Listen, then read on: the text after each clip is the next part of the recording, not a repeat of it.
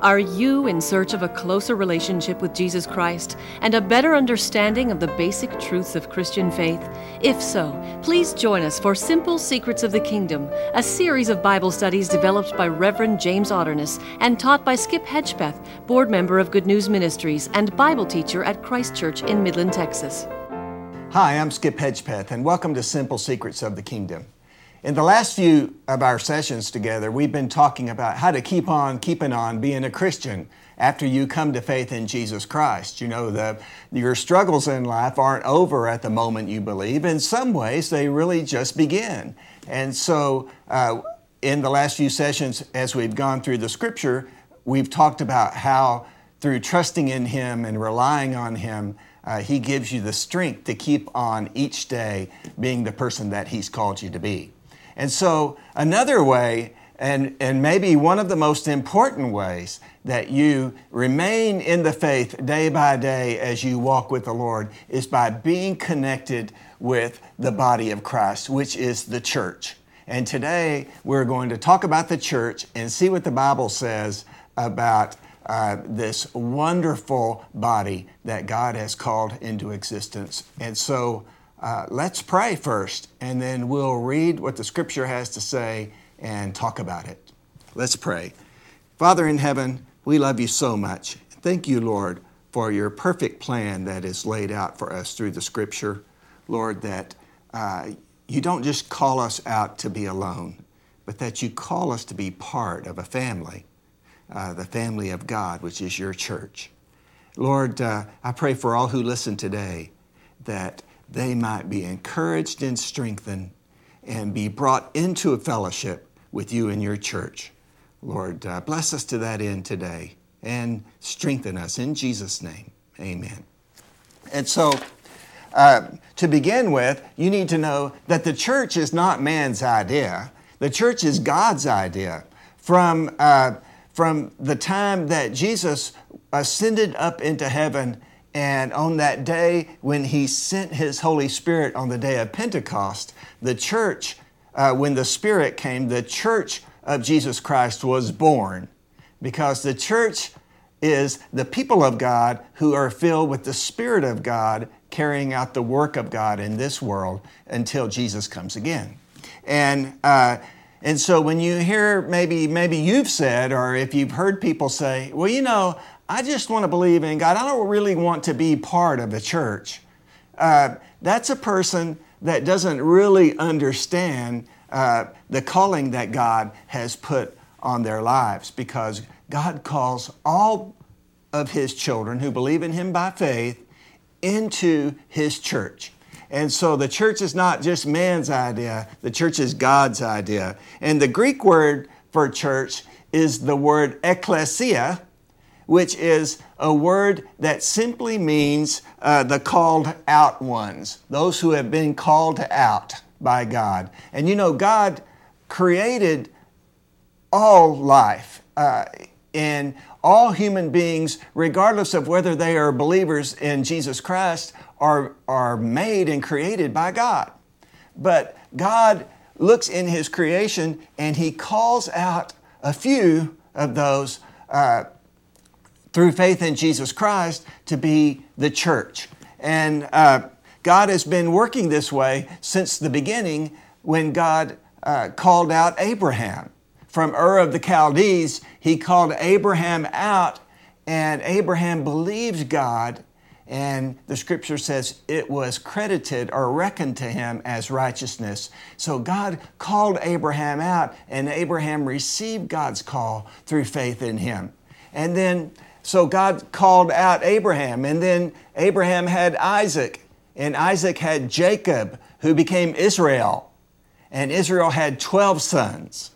And the 12 sons became the patrons, or the fathers of the 12 tribes of Israel, who are also the called out people of God. And so then out of them, in the day of Jesus, God called out 12 disciples for Himself to be His people and to carry out His mission. And then today, God has called out the church, All who believe in him are his called out people in the world to carry out his mission in the world. And so let's go to Matthew chapter 16, and we'll look now at what Jesus in his words has to say about his church. So we'll look at Matthew 16, starting in verse 13. Now when Jesus came into the district of Caesarea Philippi, he asked his disciples, "Who do men say the Son of Man is?" And they said, "Some say John the Baptist, others say Elijah, and others Jeremiah or one of the prophets." He said to them, "But who do you say I am?" Simon Peter replied, "You are the Christ, the Son of the living God." And Jesus answered him, "Blessed are you, Simon Bar-Jonah, for flesh and blood has not revealed this to you, but my Father who is in heaven. And I tell you, you are Peter, and on this rock I will build my church, and the powers of death shall not prevail against it." All right, so let's look at this. Peter was talking to the disciples, and he asked them, "Who do people say that I am?" First of all, that was his question. And so they gave him answers to that question. They said, some say that you are one of the prophets, some say that you are Elijah, and he brought it from the general to the specific. And he said to them, "Okay, that's who people say that I am. What about you? Who do you say I am?" And Peter answered this, and he confessed. He said, "Jesus, you are the Christ," which means the Messiah, the Savior. You are the Son of the living God.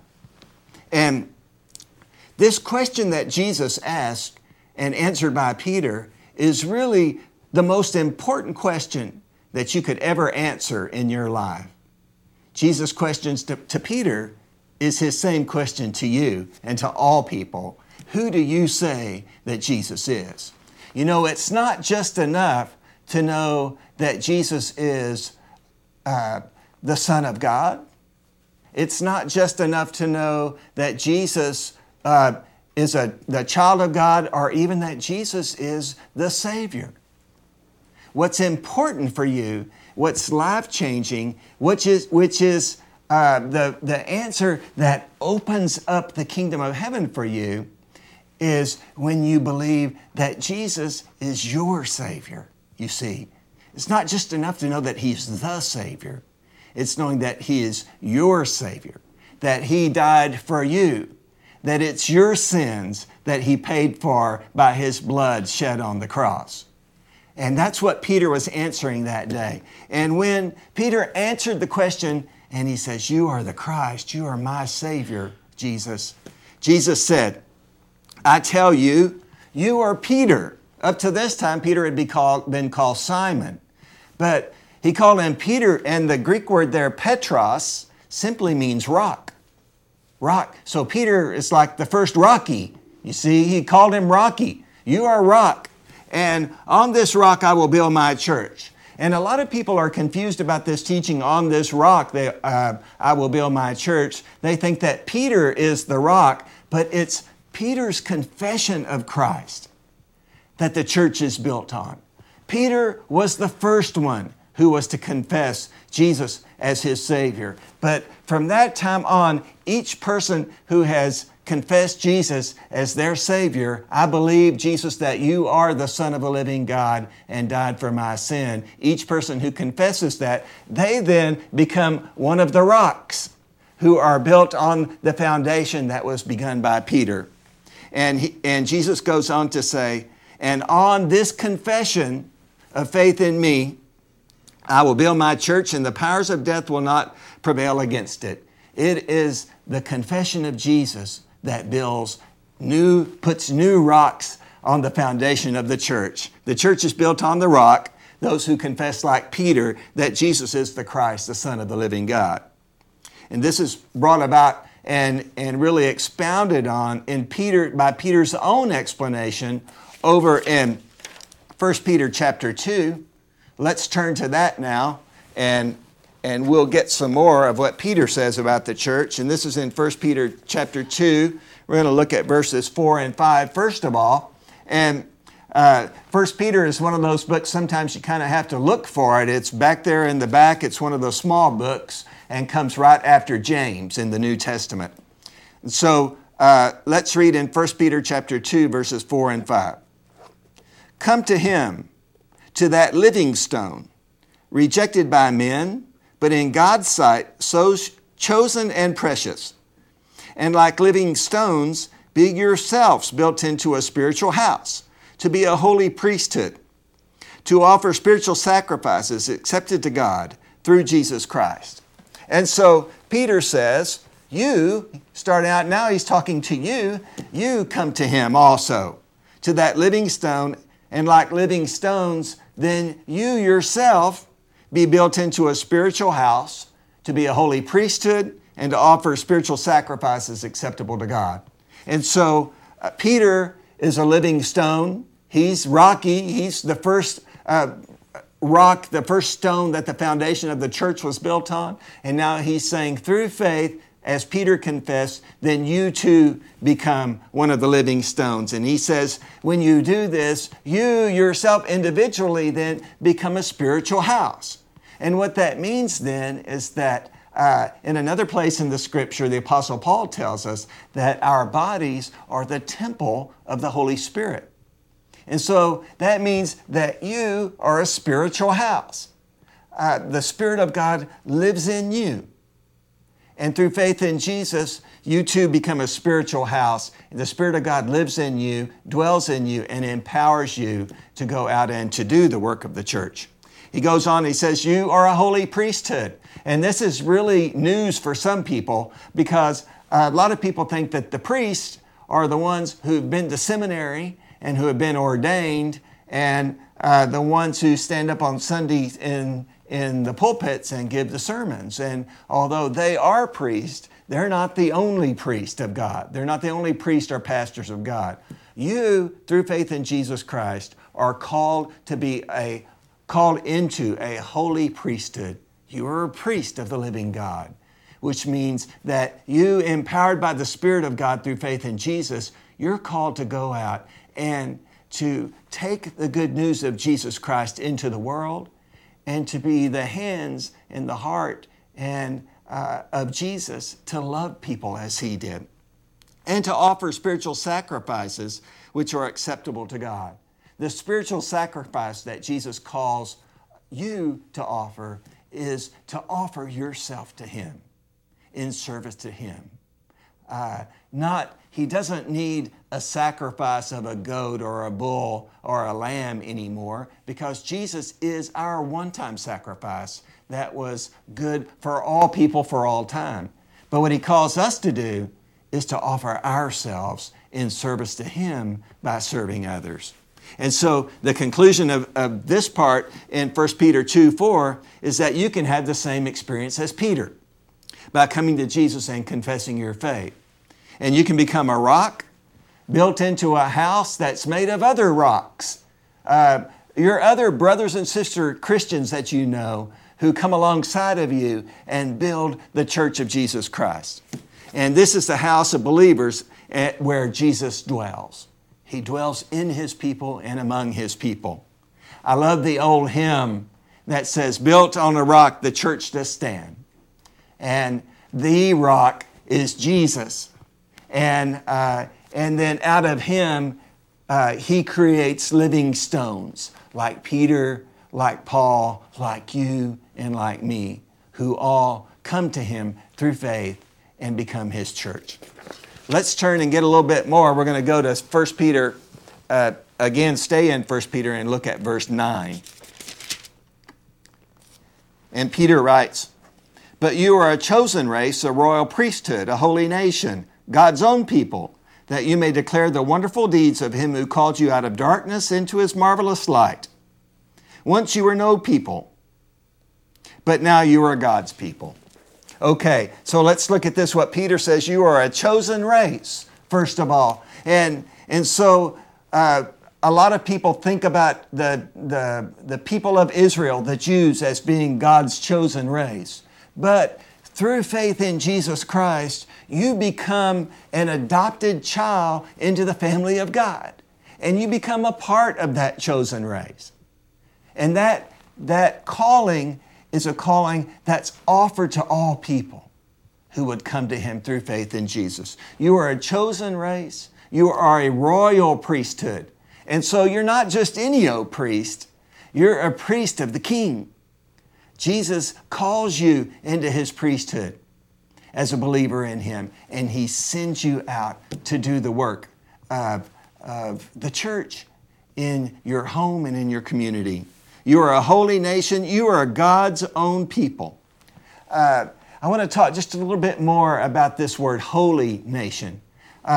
The word holy, a lot of times people think that a holy person is one that's all sanctimonious, and maybe sometimes you hear holier than thou. And a person that's holier than thou is a self-righteous person, and that's not what he's talking about here. What he's talking about here by holy is simply means set apart for God's purposes. You are a holy priesthood, a royal priesthood, a holy nation. And by holy means that God takes you out of the world of unbelieving people, and He sets you apart for a special purpose. And that special purpose is to live the life that He's called you to live, and to also call people for His sake into that same life of being a Christian. And He says He does that so that you may declare His wonderful deeds, the deeds of Him who called you out of darkness into His marvelous light. And so Jesus calls you to proclaim His marvelous deeds, to tell people about the good news of Jesus Christ. His marvelous deeds are that He died for you. He offers forgiveness of sins if you'll believe in Him. He promises you resurrection so that on the day of your death, that death will not be all that there is. Through faith in Jesus, you will be raised again into a new life one day in the future when Jesus comes again.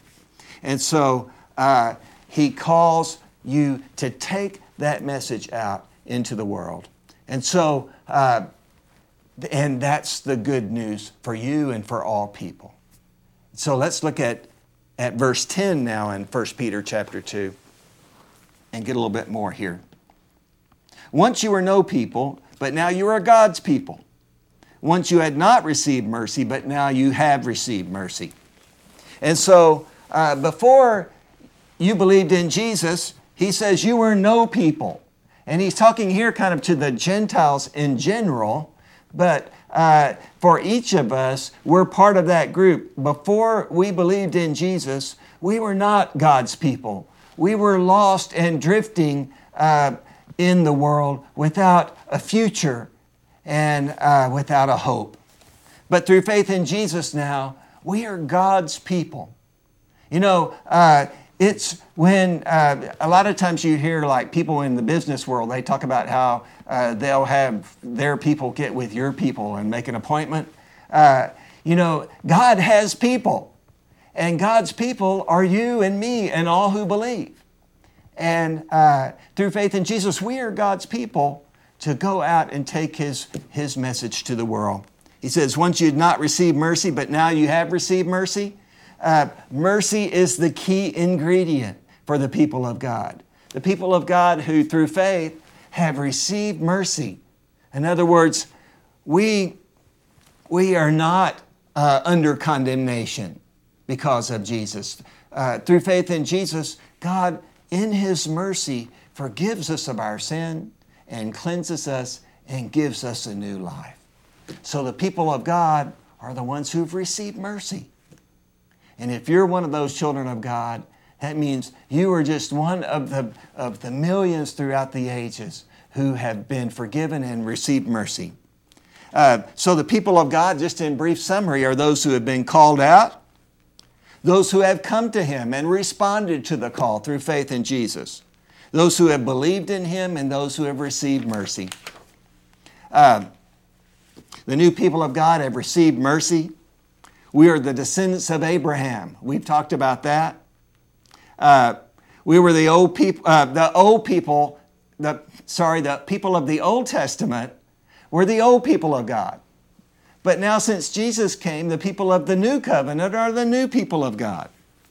And we are part of that new house of God that's built on the rock of all who confess that Jesus is Lord, receive mercy, and those who become a temple for the Lord Jesus Christ. He goes on in these verses. Well, back in Matthew, he says, the powers of death shall not prevail against the church. And really what that means is that the kingdom of this world will rise and fall, but the church of Jesus Christ will endure to the very end. I remember one time I heard in a message that the church of Jesus Christ is only one generation away from extinction. And what the preacher with really good intentions was saying is that unless people go out and tell others about Jesus, then the church is going to wither away and die. Well, it is our job to tell the next generation about Jesus, but we have His promise that nothing is going to come against the church of Jesus Christ. It will be here and endure until Jesus comes again. The church, a lot of people say today that the church is in trouble and that the church is drifting away and is becoming lost. Well, let me say the church throughout history has gone through good periods and bad periods in terms of being true to its call. But we know that whether it's in a good period or in a bad period, the church of Jesus Christ is going to come back to Jesus and will endure to the very end. And so let's go back to the book of Matthew now, and we're going to get a little bit more information about the church of Jesus Christ and its calling. And so back to Matthew chapter 16, and we're going to read verse 19. And Jesus is saying here, I will give you the keys of the kingdom of heaven, and whatever you bind on earth will be bound in heaven, and whatever you loose on earth shall be loosed in heaven. And so he says here, Jesus says, I'm going to give you the keys, and the keys are given, first of all, to the apostles, and then second of all, to all of us who are the recipients, the beneficiaries of them being true to take the message of Jesus. And as they took the message out, people believed, and then they continued and people believed, and then it comes all the way down through the generations to you and me who believe. And he says, I'm going to give you the keys. Whatever you bind on earth will be, whatever you bind on earth shall be bound in heaven, and whatever you loose on earth will be loosed in heaven. And so the solution here, the conclusion rather, is really simple. Keys are given to us, and what are keys for? Keys are for locking and for unlocking. And I'm going to find my keys here. I think they're in this drawer. Here they are. Here are the keys, and these are my keys.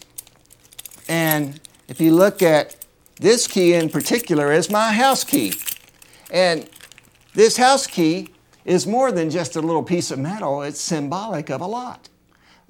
This house key opens the door and lets me in. If I don't have a key to the house and no one's home, I'm going to be sitting out on the curb and waiting until somebody gets in. So this key is for letting me in and letting people in to my home. But the key is also for locking and keeping people outside. At night, the doors are locked because we don't want people coming in off the streets into our house. And so keys are for locking and unlocking. And they let people out and let people in. And it's the same for the keys to the kingdom of heaven. The keys of the kingdom of heaven let people into heaven. But the keys also will lock people out. And the keys are very simply the forgiveness of sin. And when the forgiveness of sin is offered to someone and they receive it, then they have the key to open up the door to the kingdom of heaven and come in. Unless their sins are forgiven, then they will have no part in the kingdom of heaven. And so when the keys are given to us, that means that it's our responsibility to go out and offer the forgiveness of sin and tell people about the forgiveness of sins so that they might themselves receive it and then themselves have the key to come into the kingdom of heaven. Unforgiven sin keeps people out, while forgiven sin lets people in. Jesus gives us the authority to do that, to use the keys. And when they receive Him through faith, their sins are forgiven, and then the Holy Spirit comes into them. And the Holy Spirit of Jesus was there to offer forgiveness of sins to us, and especially to all who receive Him and confess their sins and turn to Him in faith. That was Jesus' Spirit to do that. But it was also Jesus' Spirit to let people remain in their sins when they said they didn't have any sin and were self-righteous. And I remember a man that I knew in a Bible study one time, and we were talking about the forgiveness of sins, and people were talking about some of their struggles with sin that Jesus had helped them overcome. And this man listened, and he looked confused, and finally raised his hand and he said, I don't know what you all are talking about. I don't have any struggles with this. I don't have sins that I have to deal with like you do. And that in and of itself was his sin, wasn't it?